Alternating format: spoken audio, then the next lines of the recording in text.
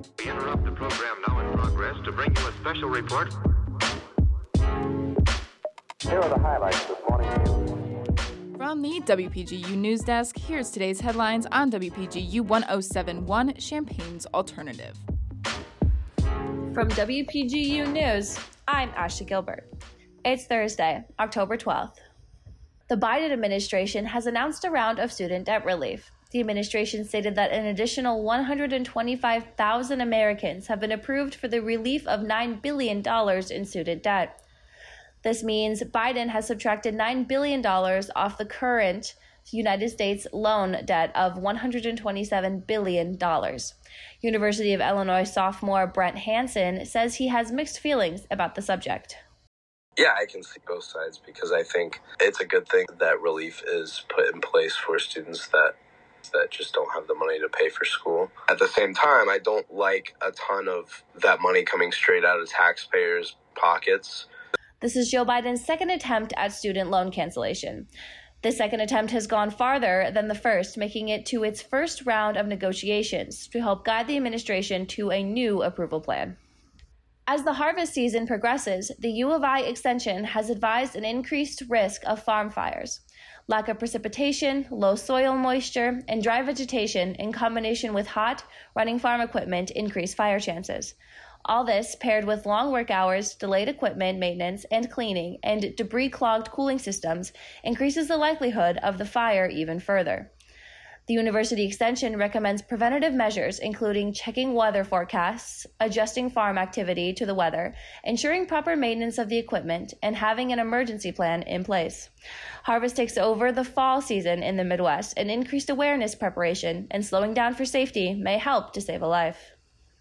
The Health and Resources Administration has granted $350,000 to Promise Healthcare, bolstering mental health services in Rantoul City School District number 137 and the broader community.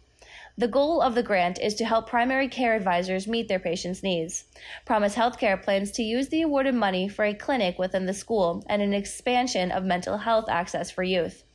Rantoul is one of 77 community health centers in the country to receive the grant and was selected due to the lower income levels of the surrounding community, their distance from other healthcare centers, and the demand for mental health services among young students. Although Promise Healthcare is on school grounds, its new clinics services of medical care, psychiatric services, and behavioral health therapy will be open to anyone in the community. Danville's Vermilion County Museum is opening an exhibit commemorating the Holocaust following the recent breakout of warfare around the Gaza Strip. The ongoing armed conflict between the Palestinian Hamas organization and the Israeli government has already claimed the lives of thousands. Many Americans are watching in horror as accounts of civilian massacres have been documented, including hundreds of casualties at an Israeli music festival.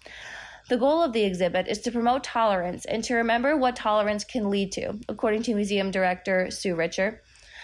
The exhibit will be open till November 10th, with an open house on October 26th featuring Holocaust survivor Bill Gingold as a speaker.